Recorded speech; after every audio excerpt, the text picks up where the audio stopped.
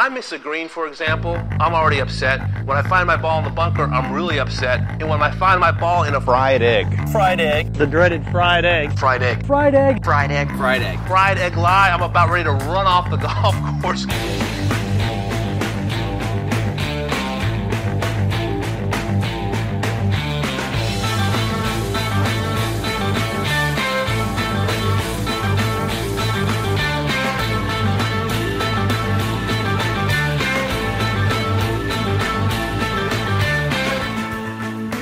Welcome back to another edition of the Fried Egg Golf Podcast. Today's episode, it's going to be me and Joseph Lamagna talking about, doing an early look at the Masters, a little bit on the golf course and a little bit on the players as we head into, we're 6 weeks away from the Masters, really, really close. So just doing an early look, early talk on the Masters as we head into the Florida swing here on the PGA Tour. Also talk a little bit about the golf course. There were some changes, rather small changes, but could have some significance in the championship. But first, Joseph, what are you in on this week? This isn't something new, Andy, but I'm in on the walk and talks. Did you see the Matt Wallace walk and talk on Saturday at the Mexico Open? Right after he hit it in the water, right? It was awesome. Yeah, he's got like a pretty demanding approach shot and rinses it, hits it into the water. He talked a little bit about what he was going to try to do on the shot, hits it in the water, and then has to put the AirPods back in and kind of talk through what went wrong. And I think it's maybe more compelling to listen to a player talk through what went wrong while he's in contention of the tournament than to see somebody hit a shot to 30 feet and just have a casual, easy conversation. So I thought it was endearing. Matt Wallace came across really well. And Brad Faxon made the point that obviously he's self-interested in making this point, but it came across genuine. These are a great opportunity for players to show a little bit of their personality, earn some fans, and, spruce up a Saturday slow broadcast. So I thought it was great. I was, maybe they should start to do players at the bottom of the leaderboard rather than players at the top. On Friday afternoon, who's in last place? Seek them out and talk to them about their week. You're joking, but talking to somebody that you wouldn't expect them to talk to, I think is interesting. And if you always pick guys in contention, maybe they're going to be a little more focused and not expresses some of their personality as much. So I honestly think you're kind of onto something there with going off the board a little bit. Well, the reality is if you're at the top of the leaderboard, a lot of things are going well. Like you're in full control of your game.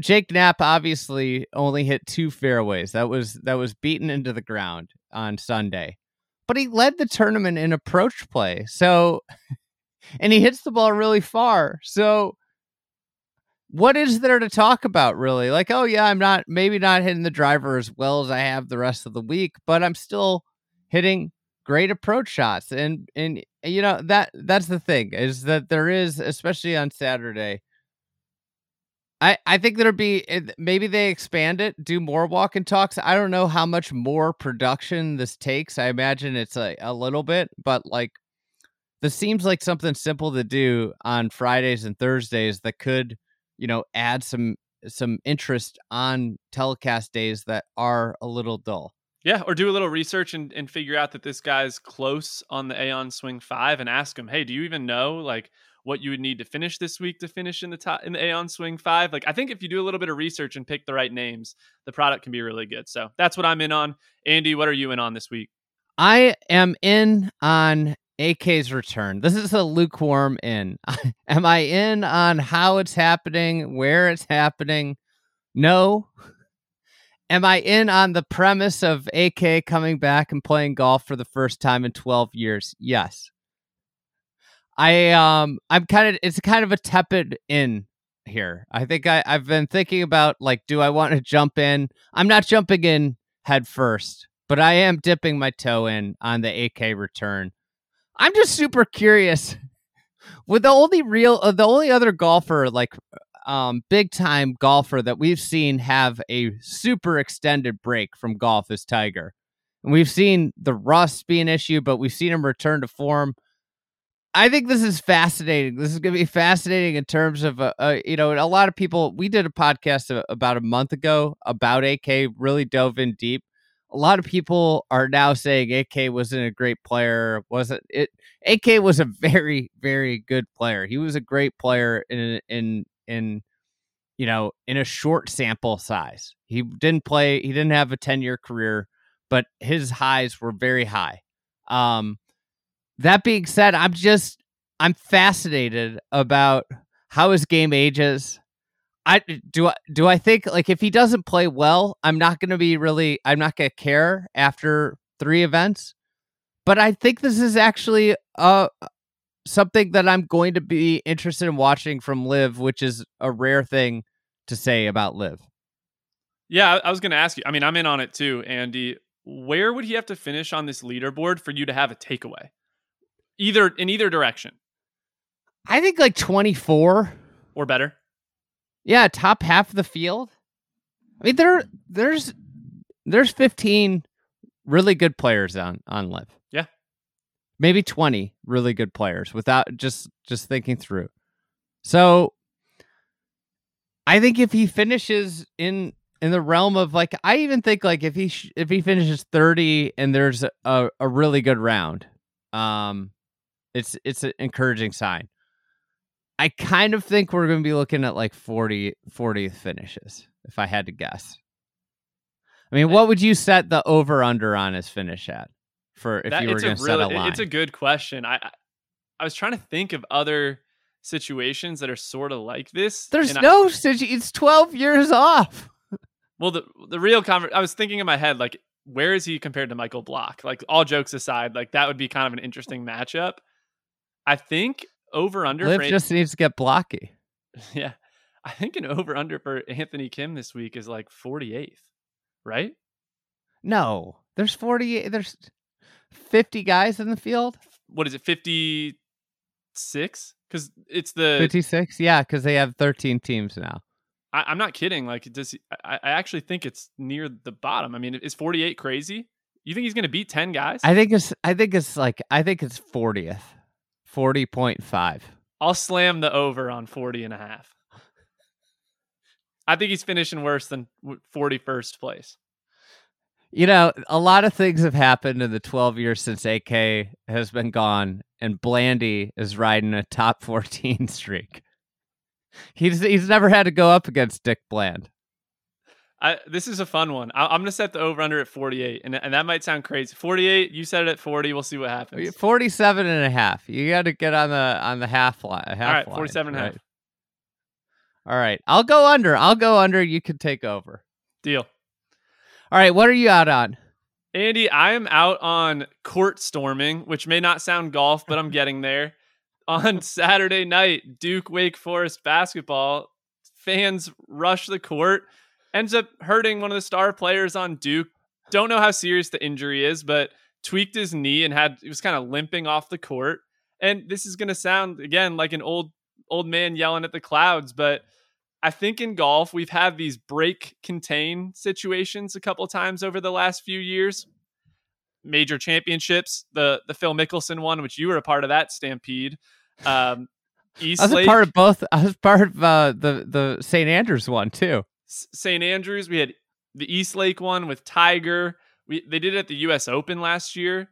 Not as close to Wyndham Clark, but the fans came running around.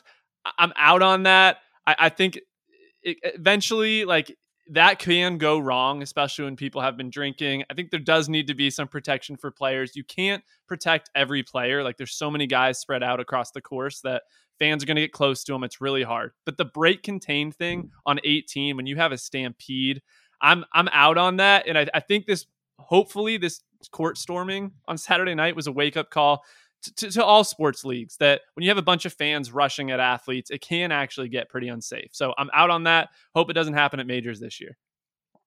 I think Brooks actually got dinged at the Kiowa one. He talked about it after, like, somebody hit his knee. And that was the thing. Everybody was focused on Phil in that moment.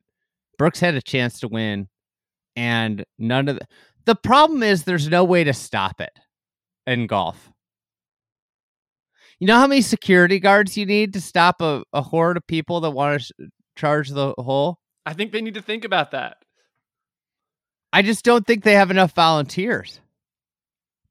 It's a legit. Having been a part of 2 of them, I don't know how you stop it. I hear you, but if it happens and somebody gets hurt, they're gonna figure out a way to make sure it doesn't happen again. So I think they should get out ahead of it. How's basketball going to stop it? I don't know how basketball is going to stop it. Yeah, they're going to have to impose fines. Not every court or every conference has fines for storming the court, and I think that's probably an effective way. So I don't know what the solution is in golf, if it's more security, but I do think this is the type of thing that no one thinks is a big deal until it happens, and then everyone reacts to it, almost like the Phoenix Open and that getting out of control. Like, the athletes do need to be protected.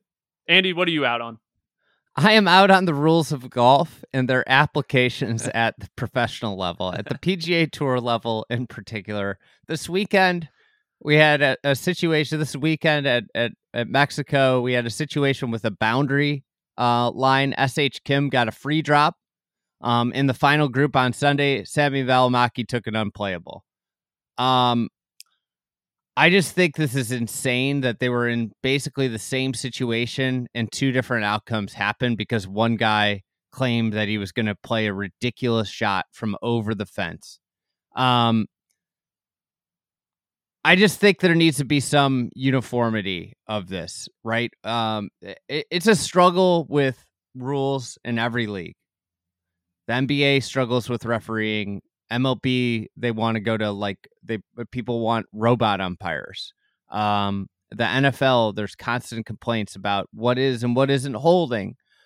This is a struggle, but at a golf level, I think there should be like an equitable way to treat everyone. I don't necessarily think there should be like gotcha, I know the rules a little bit better than you, when there's a rules official right there administering the rule.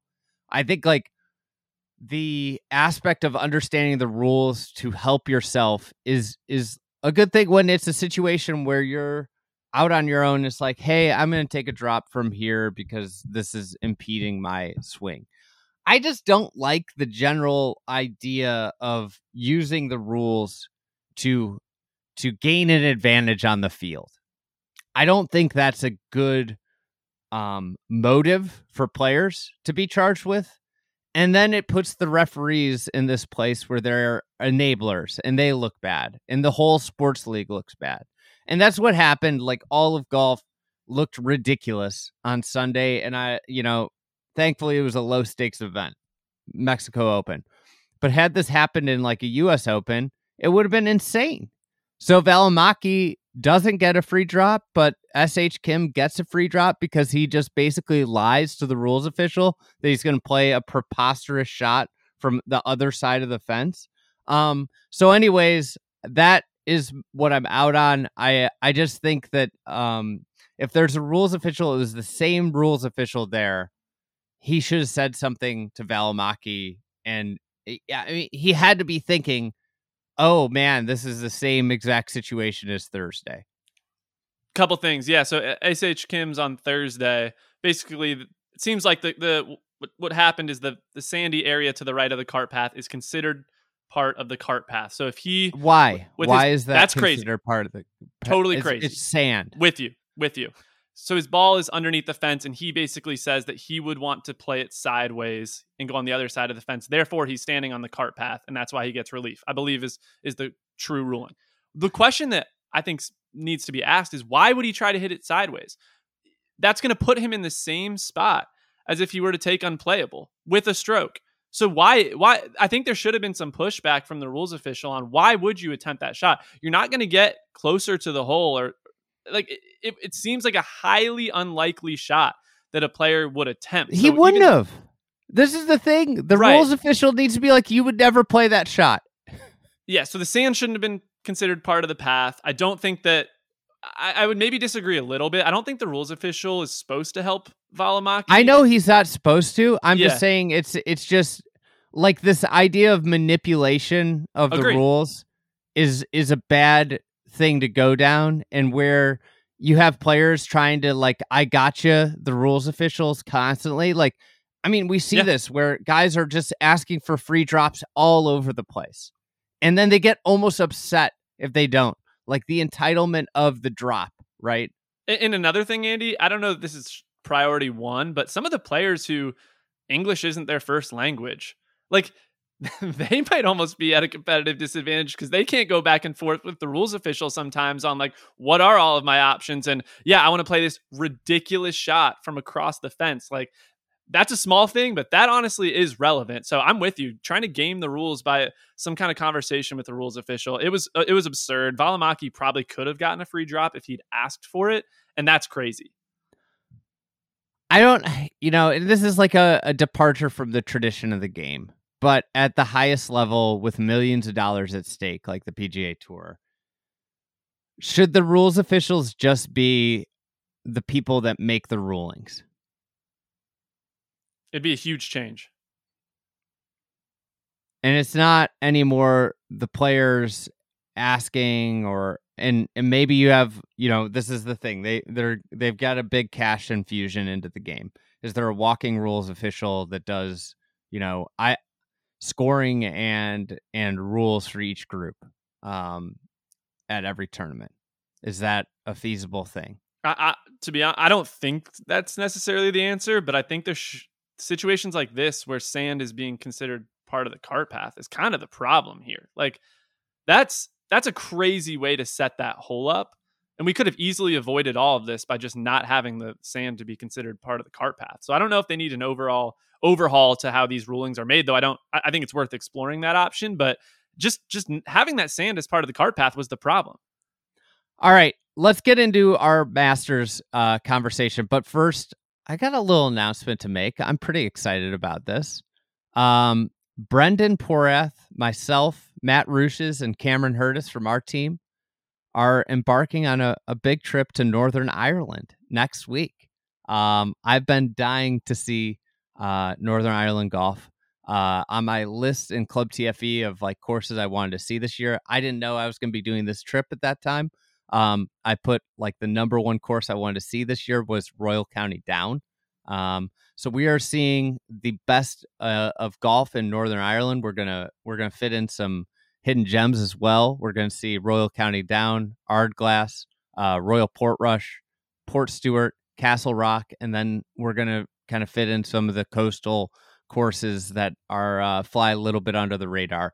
I'm super excited about it. I'm also really excited to immerse myself in the culture, see some of the other sites. It just looks like a stunning place. So I will be going to Northern Ireland next week. I cannot wait to really. I think it's one of the things I love doing the research of a trip and putting together a trip. One of the things I thought about a lot is there aren't a lot of places that you can play two courses of the standard of Royal Portrush and Royal County Down in terms of the way they're thought of across the world.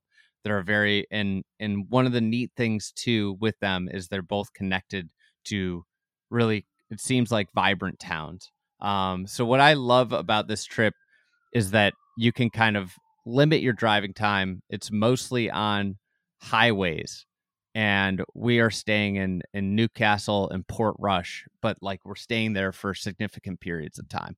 So I can't wait for this trip. And there'll be a lot more on this podcast feed as well as the Shotgun Start and on the website about our trip and socials. So buckle up and pay attention to the Northern Ireland stuff that's going to be coming down the pipe. Joseph, let's talk about the Masters. Let's start with the course. What are your thoughts on the golf course from just, you look at courses a little bit different than I do or Garrett does. What are your thoughts on the Masters and what stands out to you about Augusta National? Yeah, super excited to do this, Andy, because I don't think you and I have really talked that much about Augusta as a golf course. You've been there multiple times and played it. So excited to get into it. I think I do have a different view on Augusta than a lot of people. I feel like what always gets thrown around is that it's a bomber's course and you can just spray it. I actually disagree with that. And I don't think that, I think that narrative's overblown. So personally, I find Augusta to be much more demanding off of the tee than it's often given credit for. And you have to keep the ball in play. A lot of holes out there. If you miss by a little bit, there's a little bit of a penalty. And if you miss by a lot, you start to get into problems. I think the first hole is a great example of that, where if you spray it right or left, like you can start to bring some big numbers into play.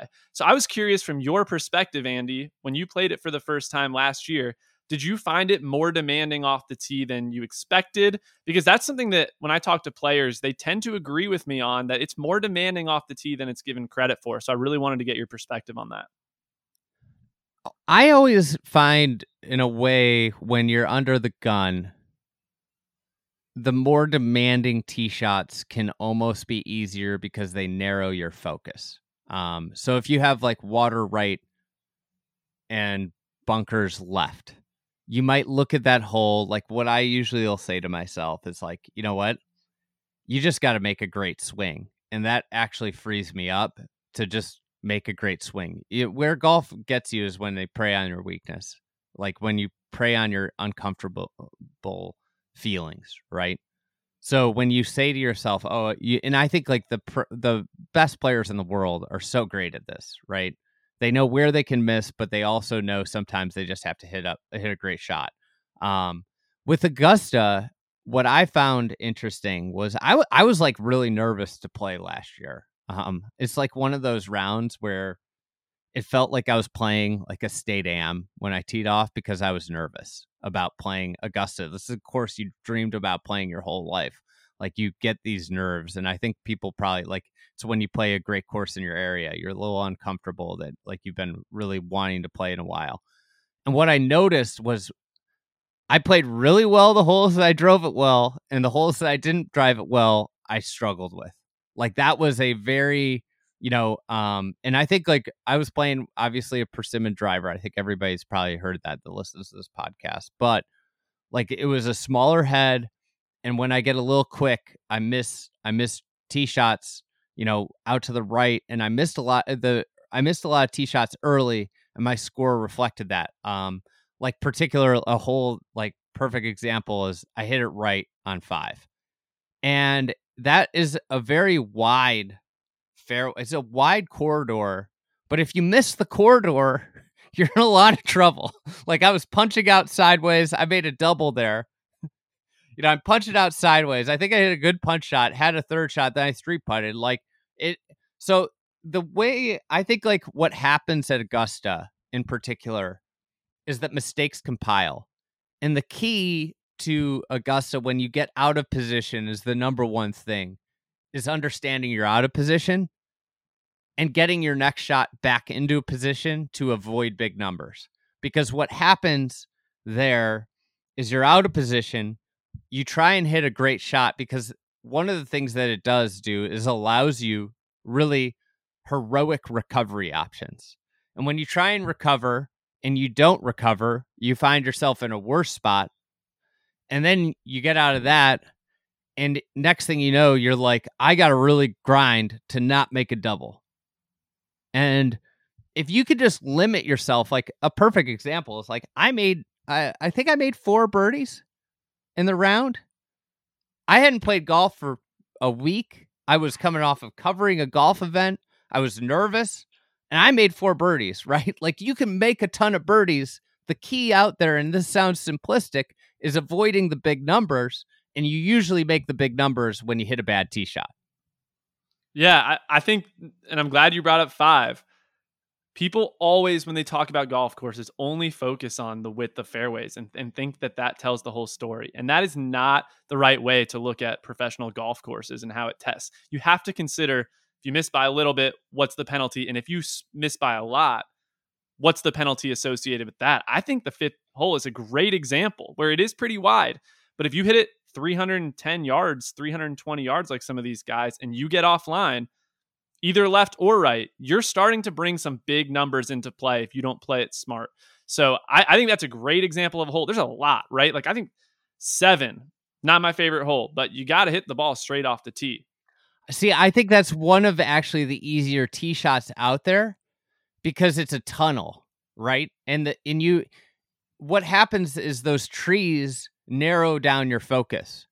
I felt like I stood on that tee and I was like, well, I just got to hit it straight. What's harder about the course is when you have the wider corridor, the wider space, but you have the challenge, like what we're talking about with 5, where if you miss wide left or wide right on 5, you're in a really bad spot. But on 5, you've got that deep bunker on the left, and you're trying to shade to sides of the fairway.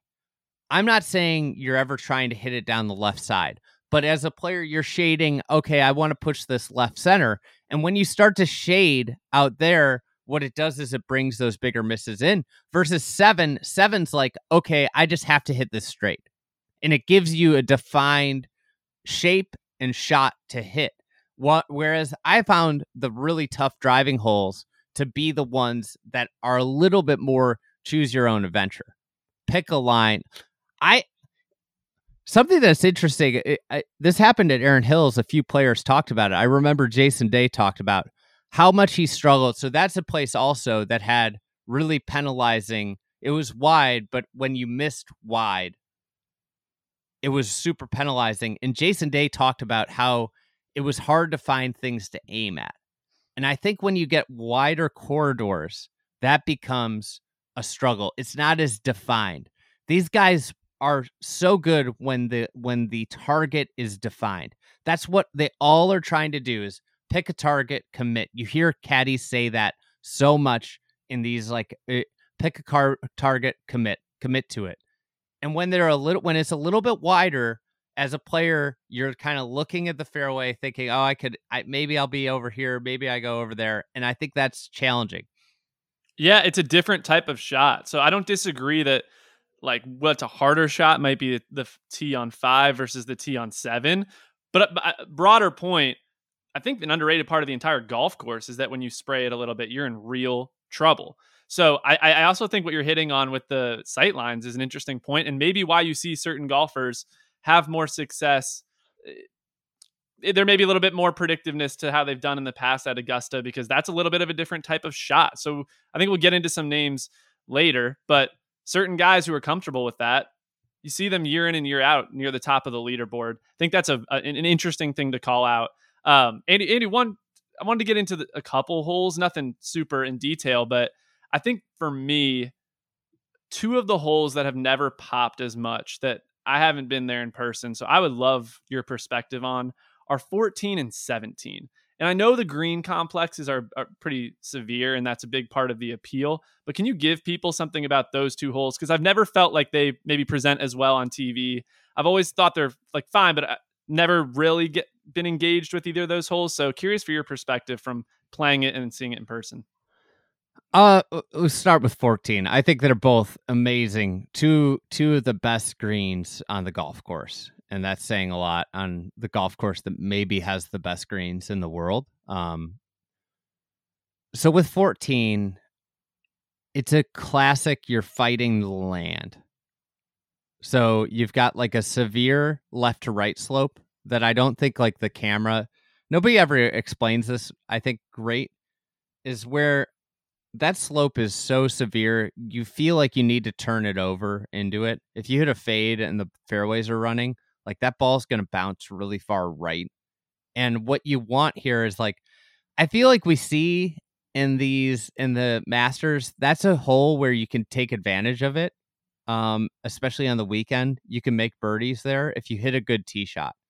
So it's so important to have the ball in the fairway and have control of your ball. But it's actually it's like one of those fairways that it's wide, but it functionally plays a lot smaller because of the slope. The other thing about the tee shot is it's blind. So you also have the discomfort of, okay, I can't really see where this is going. With 17, that's a narrow tee shot, like 7. You got to really, like, stand up and execute. One of the cool things about 17, and I experienced this firsthand, is that the green site sits at such a severe left to right slope, and it's built up super built up on the right. And it looks like that back right, for example, hole location that's brutally tough. It looks like that is elevated. But that shot and putts from left to right there are so fast from the left side of the green to the right side of the green because it's gravity. right? Your eyes will tell you that you're putting up, but it's so fast. So if you're chipping left to right, it's crazy fast. I think the green is just marvelous, where a lot of greens at Augusta. So one of my big things at Augusta, everybody talks about it's an approach course. It's an approach course. It's an approach course. And the 17th is a great example of this. What it is it's an approach course / a lag putting course. And chipping. Yeah, chipping too. You have to hit great approach shots to generate birdies out there. But when, like, you're not going to hit 72 great approach shots. And when you don't hit great approach shots out there, if you hit average approach shots, you have really hard two putts. If you hit poor approach shots, you have really hard two putts or difficult up and downs. And a lot of the reasons is what happens is the slopes they go up, and then a lot of them on the backside go down. So you are putting up and over slopes, and you're having to gauge. And what they do is they put the hole locations close to these slopes. So you're having to gauge the up and then the down. So you're worried. You're a lot of times you're just trying to get it over the slope, because then the back slope of it's going to take it right to the hole. And if you put a little too much gas on it, you've got 8 feet coming back. I didn't find like the speed of Augusta's greens to be a problem as much as I found the slopes of them, right? Where they feel so fast because of where they put hole locations and how they interact with the slopes. So you're putting over a slope, and then it's a down slope away, and you're like, oh, I have to get this over the slope. And you can look really silly and not get it over the slope, and the ball comes back to you. But then if you get it over the slope and you're a little like you're thinking about, oh, I got to hit this hard, you have to be so free mentally in all parts of your game. Is really the thing there, is that you have to be able to let go of what could happen, because when you're thinking about what could happen, things inevitably go wrong. Does that make sense?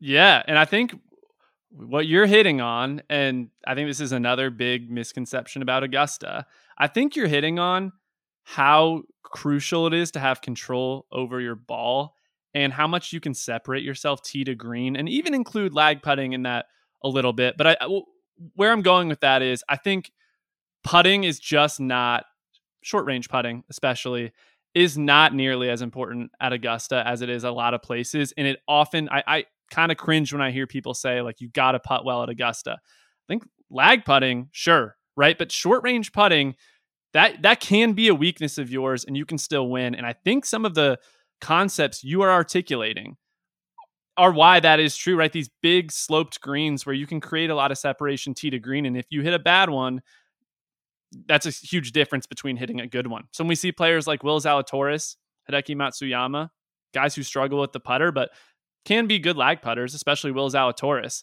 It's interesting to hear you articulate some of those same concepts. And I think that's a good representation of why when I hear people say, like, oh, it's all about putting inside 10 feet, it's just not. Yeah. I mean, you're going to generate, like, what you're hoping for is those putts to be, birdie putts, right? Which maybe every putt's worth the same.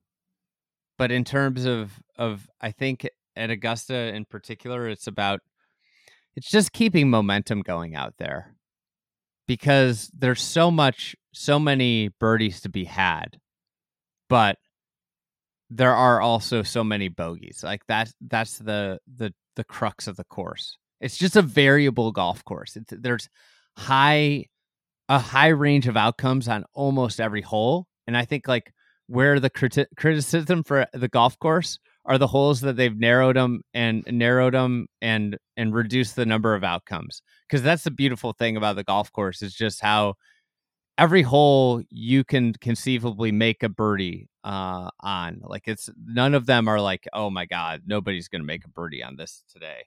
Like when you put the pin on the back shelf at 15 at Riviera, like, one or two people might make birdie, but at Augusta, everybody's got really good chances at making birdies on holes every day. But also in that same regard, like, you take you lose like sight of what you're trying to do out there for a split second, and doubles just creep up. Yeah, so with your explanation of 14 and 17 maybe altering my opinion a little bit, one take I've had that maybe is a little out there, but I'd just love to hear your reaction to it. I think the front nine might be as good as the back nine. And I know that's like blasphemy for a lot of people, but outside of hole 7, I think the front nine is awesome. The opening hole is probably my favorite opening hole in professional golf. And just watching, I mean, the par 3s are excellent on the front, especially 6. 5's an amazing hole. Like, I think 9's an underrated hole at Augusta. I might enjoy 9's a watching cool professional golf as much on the front 9 as on the back 9. Is that crazy to you? No, I don't think so. I think like if you thought about it from a land standpoint, I think you probably have a little bit more interesting topography on the front 9. I think the par 3s are stronger. People are going to look at say, oh, how can you say that about 12 and 16? 6, I think, is the best par 3 on the golf course. So I'm good. super excited. That green got reworked this year. So that green, there's, I think, more space on that back right section, which I think is good. Yeah. That's just an amazing green. Is so there's going to be more space on the back right and left there. So that, I think, like from that standpoint, I don't disagree. I think 2 is an amazing hole. I think 3 is one of the ones like you see.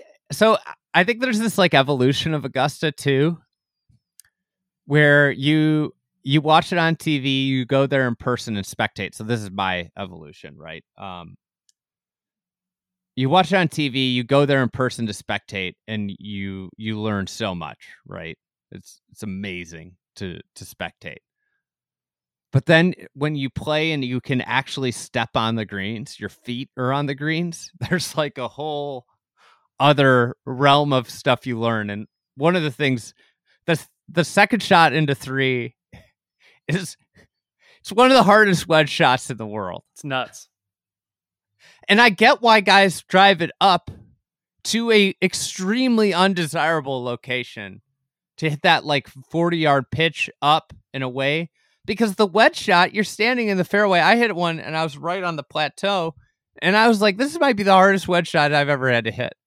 Yeah, and I think maybe an underrated part of that shot is spin control, right? Yes. Like that's... Well, the green pitches insanely away, and you have a false front in front. Yeah. It's like the hardest shot where they put that pin on Sunday. Like you have to hit. I hit a great, like a legitimately one of the best wedges of my life, and I had 18 feet. It's kind of the spin control as a skill thing. Like that is one shot where I kind of think like somebody like Patrick Reed, who can kind of hit the one bounce stop versus the high spin, throw it way up in the air. He's giving himself a little bit of a bigger landing area. That's something I've always thought about hole 3. So it's interesting to hear you say echo a similar sentiment that there's just nowhere to land that wedge shot. Well, what happens is you end up long because you can't end up short, which is a problem. Long's a problem too. Yeah. That's an amazing second shot. So I think like I mean I don't think that's crazy. I think 8 and 9 are like, if you went hole by hole, right? I mean 10's if we let's do a match play, 10 versus 1. 1 for me, like I just think hole 1's awesome, and maybe that's some of the history of it and everything. I'm taking, I think 10. The second shot into 10 is insanity. I love hole 10. So we'll just call it a push then, since we can't reach consensus. 11 versus 2. I mean, for me, it'd be hole 2. Me too. So 1 up on the front 9.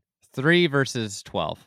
That's tough. I like hole 3 a lot. I think I have to defer to 12 there. All right, I agree with you there. So it's all square. 13 versus 4. This is a Stephen Ames. Tiger Woods, Stephen Ames. 13, I think, crushes 4. Yeah. All right. So 1 up the back 9. 5 versus 14. I mean, I would pick 5, but I haven't. You're giving me some reasons to like 14, but hole 5's like one of my favorite long par 4s in professional golf. I hate I really dislike the new bunkers on 5 where they sit.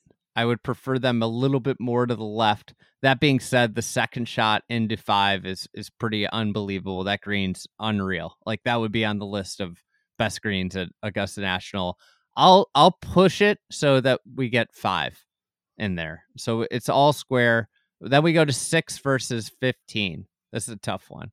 This is a controversial one. Yeah, I feel like I have to go with 6 here. I think 5 has produced a lot of awesome, 15 has produced a lot of awesome moments.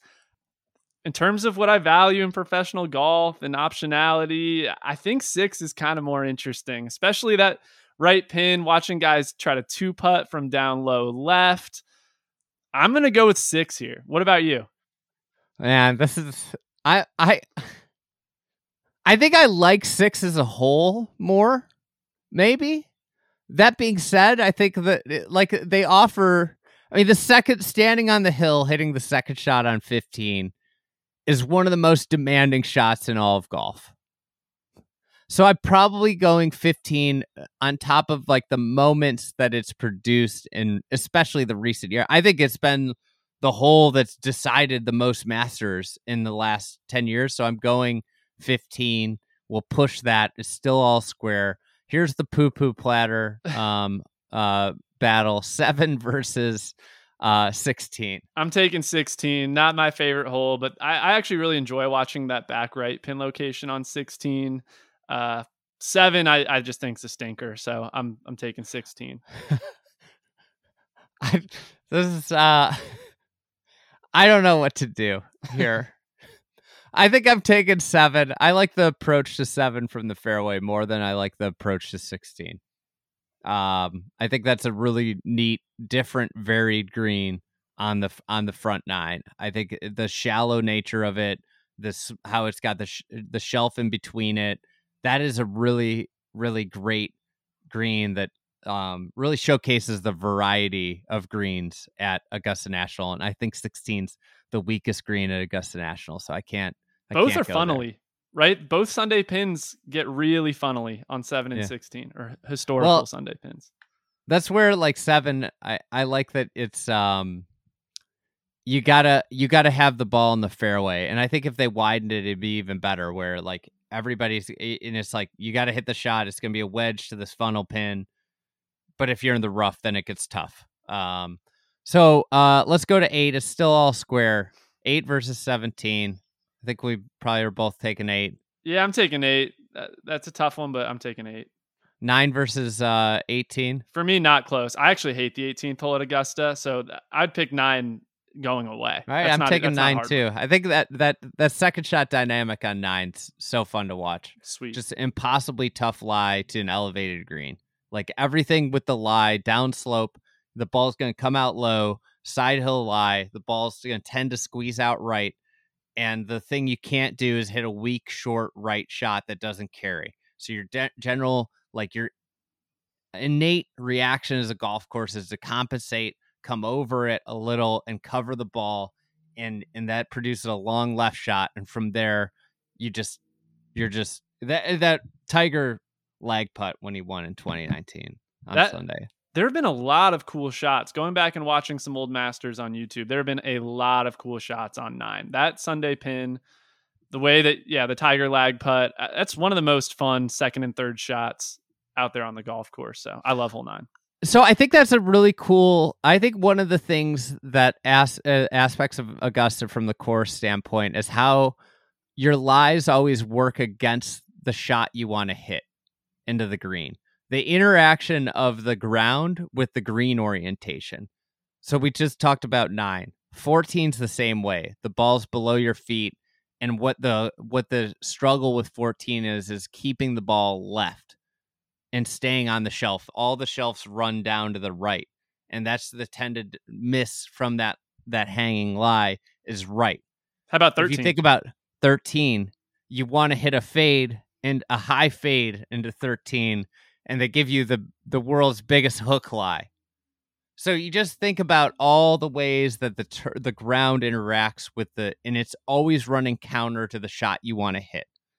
It's awesome. Yeah, it's something we don't see very often in professional golf, right? And you need a lot of space to do that, right, Andy? Because if you had narrow fairways, how heavily contoured could they be? So I think it Yeah. is a kind of a requirement that you have a bunch of space, which not every golf course can replicate, but that's why Augusta's special. All right. Have we covered the course? I think so. I think we got through all my notes. I wanted to get into some of the players and some of the storylines entering this Masters. I mean, it's interesting that we're not seeing a lot of them square off head to head entering the Masters. Pretty fragmented and disjointed top of the world right now in golf. Yeah. So I kind of wanted to put you on the spot and make you rank Scotty, Rahm, Rory, and Brooks. Who do you think best chances if you had to order them or pick one or two that your life depended on them being in the top 5? Those top 4 names, where are you right now? I think it's hard to not take Scotty number 1.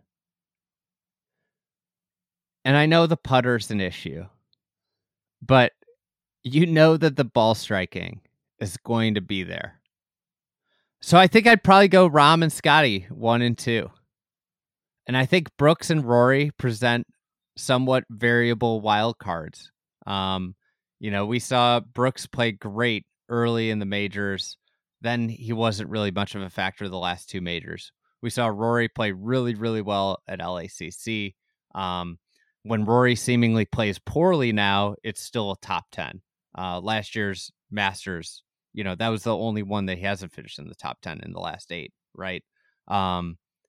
It's a great question. I think what would be awesome is if all 4 of those guys were playing on the same tour, and we got to look at all of them in a similar environment. But right now, we get Rahm and Brooks, who I think have both played pretty well at the start of this year. They haven't won, but both of them played well on Live. And then you get Rory and Scotty. Rory's played on 2 different tours, dominated on the DP World Tour, and headed over to the U.S. Tour. Hasn't been the same. I wonder, if part of it's just everything that's going on off the course with the U.S. Tour. If being on the DP World Tour offered wow, this was a chill week where nobody's asking me all these questions. But Scotty, I don't know. How would you go? Maybe this is an overcorrection to last year, but I feel pretty strongly that Rahm should be the favorite. And they're all kind of those top 3 are kind of co-favorites with Brooks a little behind them. I think the accuracy with his driver is a big thing, and kind of going back to what we've talked about earlier in this pod with big misses being penalized. Like Rory out there, how far he hits it, and he can get a little stray. A lot of tee shots make me nervous, where I don't have that concern with Jon Rahm, who just hits it appreciably straighter. And with Scotty, how bad the short putting is. I know it's not the most important spot to putt lights out, but every hole can turn into a bogey for Scotty pretty quickly. Whereas Jon Rahm just doesn't have those holes in his game. So I think Jon Rahm should be the favorite this year, even though who knows what his game's going to look like entering. I think we saw last year that a lot of the live guys were fine. So I think Jon Rahm should be the favorite. I got a question for you. Do you think Rory should throttle back? We saw at LACC a similar, I think there's some similarities there, but we saw a distinct difference in his game plan. He hit irons, which he still hits really far. He hit a lot of 3-woods. Do you think a 3-wood's easier to turn over right to left? Do you think that Rory should be thinking about maybe hitting less drivers, knowing that he's plenty long, with throttling back? I love this. I'm glad you asked it. That's something that I've felt. Yes, he should. And I know that runs antithetical to what gets discussed a lot in the golf analytics circles. Always hit driver. Augusta is different in how it penalizes wide misses, where it's a lot different than somewhere like Torrey Pines. So I don't think Rory should just plod his way around with 3-wood, but there are opportunities where I think he should. The first hole is a good example of that. And we've seen him hit some spray drivers. The final round 2018 with Patrick Reed, where Rory starts the day by just flaring one way out right into the trees on 1. I think 1 is a 3-wood. I think 10 for sure is a 3-wood that you can turn over right to left. So there's some opportunities out there where I think he should be throttling back. Yeah, I don't think it's a crazy idea. He's one of my big takeaways last year from the majors is it's astonishing how much further he hits the ball, or farther. It'd be farther, forgiving. Farther he hits the ball than people we consider very long. If the golf course is like firm and rolling, he was, at LA, he was regularly 25 past Scheffler. I mean, that's insanity. And he can give up some of that for preferred shape. And I know that statistically, a lot of times, like in a bulk sample, when you look at every player, dispersion patterns of a 3-wood and a driver aren't that much different. They are different, though. They are different. They are aren't different. that much different. I think this is at the top level of the game. We need to look at like personal dispersion patterns, not bulk. And I'd be really curious to see what Rory's dispersion with a 3-wood is versus a driver. And if it keeps one ball out of like the trees, out of the pine straw, that really plays into his hands. That's the big number that we just talked about with the golf course. Yep. And look, some of what gets discussed is bulk, but people do look at that kind of thing. I can tell you for a fact, Rory's dispersion is appreciably tighter with the 3-wood, which makes sense. Most golfers are, not just because the ball is traveling farther offline. Also, that you do hit it straighter from like this perspective of the dispersion angle with the 3-wood. So I'd like to see, because of the loft, right? I mean, loft. Yeah, you just have more control over the ball in general. I mean, I'm sure some of that shorter club. If Rory's, I'm sure he has certain swings with driver that tighten the dispersion, so you could get into some of that. But in general, I agree with you. He needs to be thinking about where those big misses could come into play and consider hitting a 3-wood there, especially if it doesn't have changed the approach difficulty that much. Like that's a big thing, I think, generally at Augusta. Like if 20 yards is worth a different amount on different holes, right? On 15, an extra 20 yards is a huge deal, but on the first hole, it's not as big. I wouldn't of a deal. say hit 3-wood there. Exactly. Andy, wanted to ask you this. So golfers who have played at least 12 rounds since 2010 at the Masters, top strokes gained by round. Rahm is 2, Scheffler's 3, Rory's 5, and Brooks is 6. Can you guess 1 and 4? 1 and 4 by round. Jordan Spieth. Jordan Spieth, number 1, and then he's very close to Rahm and close Justin to Rose. Scheffler. Those three all pretty close. Sorry? Justin Rose, number 4. So I think that's interesting. You get the top 3 there, Spieth, Rahm, and Scheffler, all around 2.2, 2.3 strokes around. Then a pretty big half a shot gap to Rose at 1.7, 1.8, and then Rory and Brooks at 5 and 6. So I think the Spieth conversation and your just a guy take, this is an interesting use case this year for what Spieth's going to have. He's number 1. I mean, you talk about a place that fits his game really well. Like if he could just keep the ball in the corridors from there on, from the basically the tee shot on, you couldn't design a better golf course for Jordan Spieth. I think similar with like somebody like Cam Smith, right? I think it's kind of reasonable to lump those two golfers together. That is actually a really good comp. Those are 2 players that play a very similar style. I think Cam, I'm excited. I want to see Cam. One of the things that I wish we had was like ShotLink similar data across the 2 tours. Has Cam lost some speed? It seems like he's not in the same shape that he was in when he won the Open. You look at pictures; it's very, very different.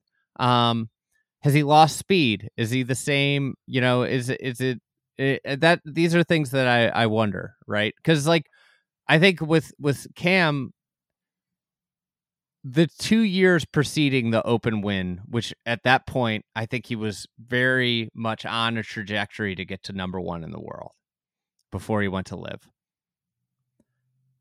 The improvement of the tee to green game was astounding. And there was substantial speed, which helped him get to the short irons, which the short irons and wedge play. I don't know if I would, if coming down the stretch, I don't know if there's anybody in the world I have more confidence with a short iron in their hand. I don't think so. But, if you even lose a fraction of that speed, it has such a big impact down through the bag. Because if it's one extra club into every green, it might seem like such an inconsequential number, but like the difference between ultra elite male professional golfers and above average is fractional stuff. Totally. And if it could be the difference between having an 8-footer for birdie and an 11-footer for birdie, and he's such a good putter that he's burying a lot of those 8-footers. So I think a huge part of the Cam Smith ascension was, picking up that speed, which gives him more short irons and those putts that you can convert. So was just pulling some stats. I don't want to bore people with stats, but was just pulling together some. I kind of set the range from 2010 onward, but Andy, players who've played at least 5 events since 2010 and made the cut in all of them. Cam Smith is one of those players. 7 of 7 made cuts here, and he has 4 top 10s in that span. Rahm has also made all of those cuts, 7 of 7. And another player that we're going to see, Adam Scott, 14 of 14 made cuts. I think it's pretty impressive since 2010, 14 of 14. He's the only golfer that's made all the cuts in that span who's played at least 10 events. So those are a couple names to be thinking about, not just them potentially doing well at Augusta, but why do those golfers do well at Augusta, and what might that reflect about skill sets of other players who could do well? Are there any newcomers that you're particularly interested and excited to watch? I think Wyndham Clark might be the most exciting name. I'm really excited to see what Wyndham Clark can do at Augusta. I mean, he's not a newcomer. I don't know if you I feel like he's a newcomer in the sense of he really started to put it together last May. And he's never played Augusta. He hasn't. No, I mean he wasn't in Augusta last year.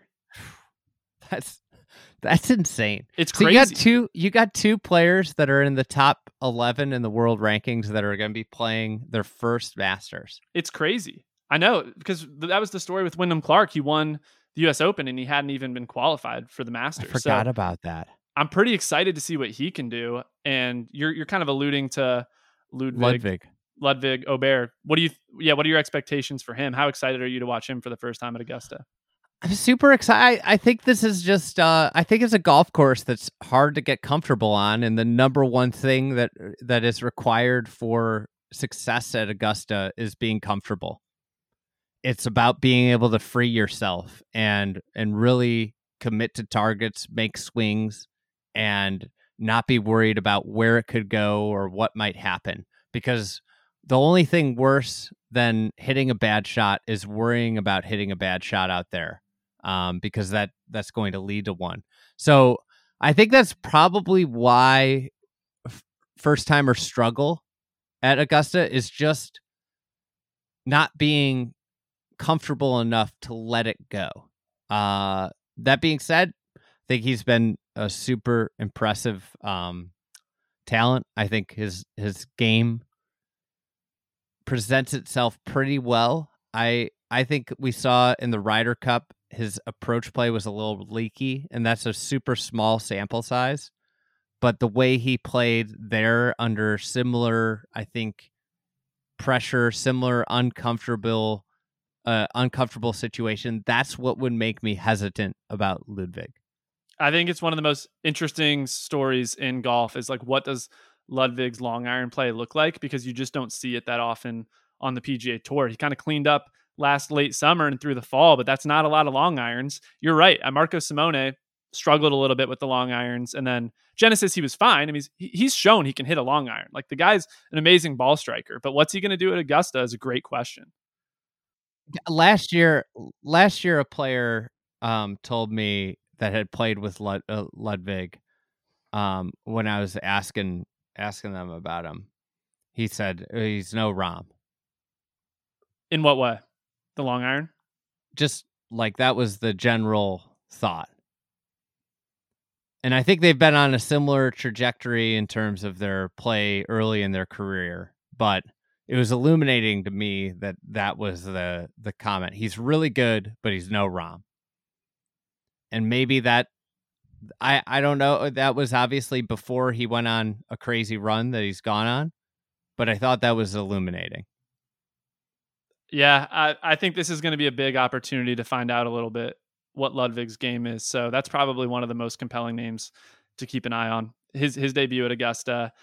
Golfers have done well in their debuts at Augusta. It's not impossible. And that's one name I was going to throw at you, Andy, that I think isn't a long shot, but he's not on the first sheet of names. I think Sahith is a super interesting name this year. He made his debut at Augusta last year and finished solo ninth. Played well at the old course. He's a good ball striker. He's got the power off of the tee and some of the long iron play. The short there's game, enough. There's a little bit more space too, which I think he can get a little bit wild, and that space a little bit. Yep, it helps him out. He's got a lot of shots. He knows how to hit golf shots. I think that's like this sounds simplistic, but the guy's got a lot in his bag. He does. And even some of, like, I know Phoenix isn't necessarily the best comparison, but it has some similarities to Augusta, especially controlling those approach shots into kind of big, firm greens. Finished fifth Phoenix this year, and he almost won, as we remember previously. So I think Sahith's kind of an interesting name to keep an eye on. Andy, do you have anybody that wouldn't be on the first sheet of names that you think is either going to play well, or you're just excited to see how he stands up? I mean, I'm excited to see Niemann play, and obviously he's played so well. This has been a controversial topic in golf with him, the exemption he got, the live thing, but I got to commend him for playing all over the world and attempt to get this and get it. He's played well there in the past. He's one of the people that like is one of the people that I miss more that went to live. Like I would say Cam Smith, him, Brooks. And I mean, he's only 25 years old. It's crazy. I mean, this is the thing when you turn pro at 18, he's a household name, but he's still only 25. So there's, a extreme, familiarity. And this is when guys, and I think I like him being from Chile. I guess he's someone that I'm excited to see. Just in general, Minwoo Lee could be fun to watch out there. Who will be in there? I think he's shown up in some big moments. He's had some flashes. Again, like I think Minwoo's older than Neiman, just as a reference point, right? Everybody thinks about Minwoo as this like young star, and I think he's older than Neiman, if I'm correct. He is older than Neiman just by a few months, but yeah. I love the Neiman call, Andy. I think one thing we've seen some guys who do well at Riviera show up and do well at Augusta, right? Adam Scott, Bubba Watson, a lot of similarities there, sort of, and the long iron test, the complex greens. Neiman won by multiple shots at Riviera in 2022. I think he might be the name that if he showed up at the top of the leaderboard on Thursday at this year's Masters, it would sneak up on some people, but it really shouldn't. Like he's somewhere around 50-1 on depending on what book you're looking at. And I think him having longer odds than like a Finau, as much as I like Finau, I think Neiman's got a better chance of winning this golf tournament than Tony Finau. I guess like something that I'm just fascinated to watch is Justin Thomas. Just in general, he's played okay there. I think he had a real shot to win in 2020. He hasn't played great. He played really well at some soft setups. Once we ratcheted it up here in the last few weeks, he hasn't played as well. So, listen, like, I think this is hard. Is JT's best golf behind him? And I think this year's majors, he's 30 years old. It's a big question. You look at superstar players, and Justin Thomas is a superstar. In golf, usually superstars are like 5 years, 7 years, 10 years of really high level play. We're at like they're really special superstars get to 10 years of high level play. For JT, we're at about 7 years of really high level play. I don't think this is a crazy question to ask. I think the same thing could be said about Jordan Spieth. I think Rory's the outlier of this generation where his high level of play has surpassed 10 years. I mean, anybody that disagrees with this, go find me how many superstars had more than 10 years of extremely elite play in the history of modern professional golf. The list is super short. I mean, Faldo's cliff is like 10 years, and that guy won 6 majors. Duval was really short. Vijay Singh had a really strong 10 years. Ernie Els was about 10 to 12 years. I mean, you're talking about generational players right there. It is extremely hard to play this game at a top 10, top 15 level for a really long time. And Rory might be, I think Rahm is poised to do it just because of how repeatable his swing is, how sound his game is, but it's very hard to do this. And if this year's majors aren't great for JT, I think it really opens up a question, because the young talent, he's not long anymore. And we saw this happen with Ricky. Ricky's game started to fall off when he went from being an above average player off the tee to an average player with youth speed. And the same thing is happening now. These young players are so fast and long that what it does is it takes above average skills and makes them average skills off the tee. The only player that seemingly like really kept up and continued to be a speed king is Rory. Like, it's really hard to do. I love this call. I mean, JT still has some speed. Like, he's still gaining distance on the field, but he's not going to be right near the top. And his not when he was like a top 20 guy off the tee. And some of winning is getting yourself in the mix a lot. He hasn't really gotten himself in the mix at Augusta like he should. I mean, he's been there before, but we're not looking at a ton of amazing finishes from JT at Augusta. He was cut last year, 8th the year before, 21st the year before. There's a lot in that 10 to 25 range. I think a big thing with Justin Thomas to watch is his tee shots on the 13th hole. I know I've called this out before, but he's not somebody. He likes to get really funky with this like whip draw off of that tee. I don't like the shot with the driver, and he's cost himself a lot of strokes on that hole. So that is a big one to watch. My question is, I don't think he would ever try and hit that shot if he hadn't have gotten that great bounce on this 18th hole at TPC Sawgrass. It was one of the great bounces in golf history. I mean, that ball was snapping and managed to bounce straight because it caught like that little slope. If that ball ends up in the water there, he probably never hits that shot again. And that's a big thing. That's the way golf works.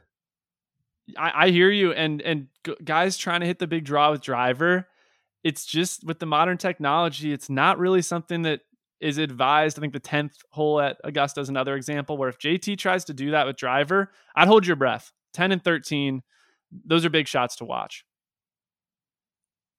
Yeah, I agree. That's where distance is an advantage. That's where, could Rory get around the corner on 13 with a 3-wood and turn it over? Probably, right? One maybe last question for you, Andy.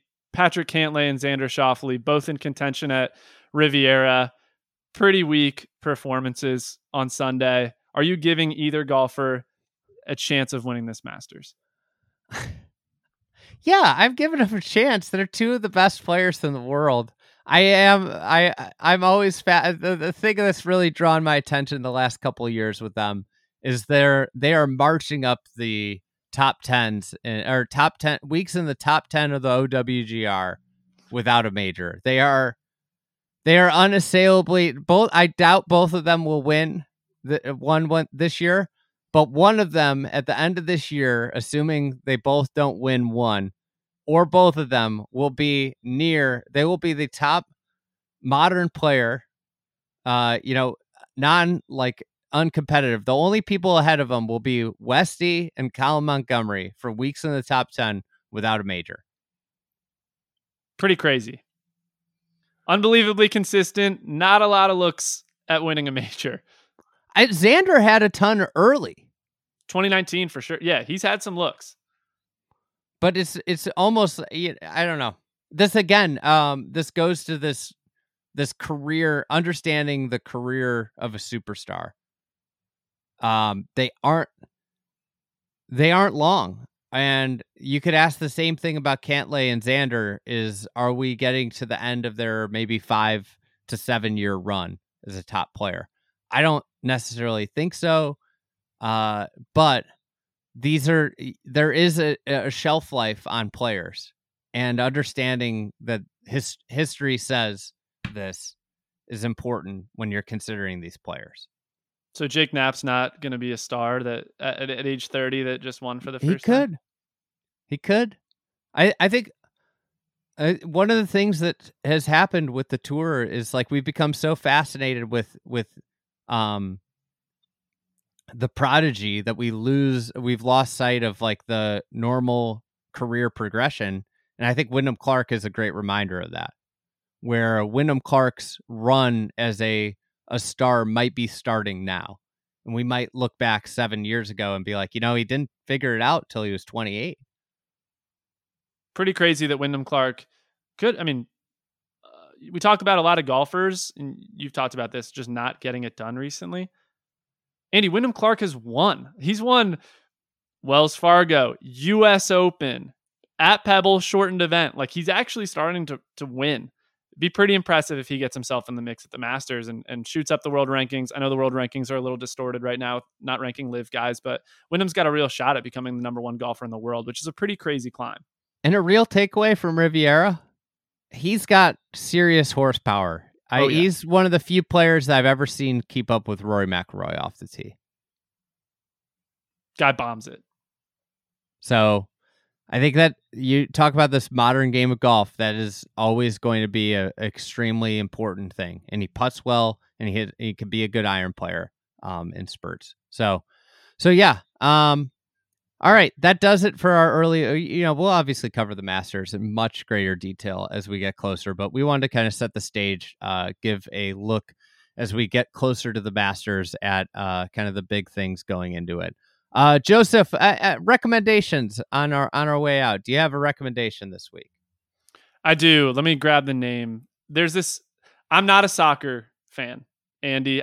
That's like the one sport that I don't watch, or football for the European listeners. Let's call it European football. True football is in America, but somebody had recommended. You're gonna get people riled up there.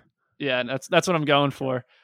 Somebody had recommended me this Substack from John Muller, Muller, and he kind of gets into some of the tactics in European football and applying some concepts from other sports. So it's a sport I know almost nothing about, but I'm pretty interested in reading a little bit about the tactics, understanding the sport at a little bit of a deeper level, and maybe that'll be something that gets me into it. So if somebody reads this and thinks this is very basic, I have a better recommendation for you and has something that I can read, feel free to tweet it or post it at me. But I've been enjoying learning a little bit more about the ins and outs of soccer. I feel like there's some overlap with soccer strategies and hockey strategies. Probably, yeah. Just with how the offense is initiated. I grew up playing hockey, and whenever I watch soccer, I feel like it's similar, where there's like a patience to the offense, and it's about moving the puck or the ball around enough to get a defense imbalanced and then attacking. Which when you can watch them at a deep level, I always love watching playoff hockey. I feel like I have less and less time in my life as I get older, and that's one of the things that's fallen by the wayside. But it's just fun to watch because it's a patient game, right? It's not, everything doesn't just unravel really quickly. It's similar to golf in that aspect. My recommendation is, which is coming out in a couple of weeks, Full Swing 2, season 2. I've watched 2 episodes. I think so far I like it a lot more than season 1. There's a little bit more depth to the show. I could be completely wrong by the time I watch the rest of it, but so far I think it's pretty good. Super excited. I think this season has a lot of potential and kind of laying the groundwork. Season 1 Season 2 can expand upon that, and some of the characters already, so maybe they can get a little bit deeper into some of their backstories and what's been going on in the last year. So I'm very excited about it, Andy.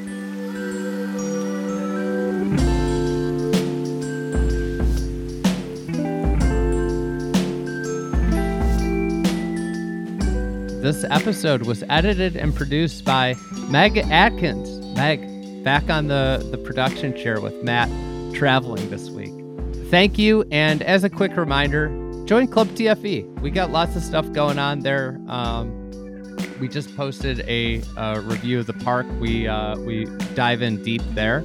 On top of that, we have weekly design notebooks and monthly videos. So there's a ton of content that's being produced in Club TFE. It's $120 for the year, and that really goes to help support everything we're trying to do as we continue to grow and evolve here at Fried Egg Golf. So thank you, and we will be back later this week.